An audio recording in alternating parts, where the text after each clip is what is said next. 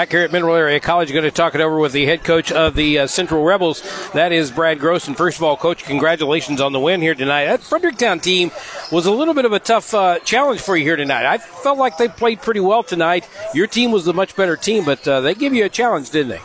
Yeah, I thought they played pretty well, and the Stevens kid, he got really hot. He had some tough shots, so he's a hard player to stop. So he kind of carried them for a little while. Now I noticed in that ball game, whenever you had early on Joe Bryant guarding their number one guy coming out of their Terry Brakefield, and when he came down the floor, it was just rattling him to have Joe Bryant in his face, and you finally get a chance to pull him off there. You put Wesley on him as well. Rough night for Terry Brakefield, wasn't it? Yeah, I thought Job and Chris Wesley both did a really nice job pressuring the ball tonight. It was kind of an odd game for us off the start. I thought our defense looked pretty good, and we were creating turnovers, and then we couldn't capitalize on them. We just had kind of some uncharacteristic turnovers off the start, and just couldn't hang on the ball, throwing it out of bounds. So once we got that calmed down, I thought things started going a little better for us. And I thought your defense was really, really good here again tonight, because as you looked up little by little, you were getting more and more further away from the Fredericktown Black Cats and pushing and pushing and pushing all the way to the end. Yeah, I thought we did a better job pushing the ball in the second half. The first half, I'm not, that was kind of our game plan to come push and get in transition. I just didn't feel like we were doing a very good job of it. So we have to fix that moving forward. How is it going to a school like Central, where you've got a good girls team, you've got a good boys team? They're very supportive of each other. I noticed that at sometimes you'll see the girls sitting in the stands watching the guys play, and vice versa. How nice is that?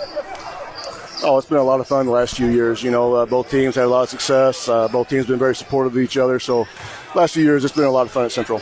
Now, your ball club is getting ready for the next round of the tournament here, and I know you're the favorites and one of the three favorites anyway, I guess you could say.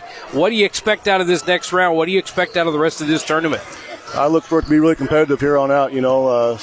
Be the first time I've seen Kingston play this year, but I've heard, they've been playing really well. I know they took South Iron to the wire the other night, so they're a really good ball team, so I'm kind of excited to watch them here. Yeah, it should be a good game between Kingston and St. Genevieve here tonight as we wrap up our coverage here tonight. So, again, congratulations to your ball club on the win here tonight. I know Job was superb again tonight. You had Caden Casey is going to get some pizza, I think, here in just a moment. Tell us a little bit about Job and the fact that he was crowned tonight the all-time MAAA leading scorer. That's got to be pretty cool for him. Yeah, it's a really neat award. We've kind of been watching it. We knew he was probably going to break it throughout the year. We thought he'd kind of break it at the conference tournament, but he happened to break it at MICDS the other night. So, we were at MICDS, so we thought it'd be better to kind of recognize him here at the conference tournament in the MAAA. So just thought that was more fitting.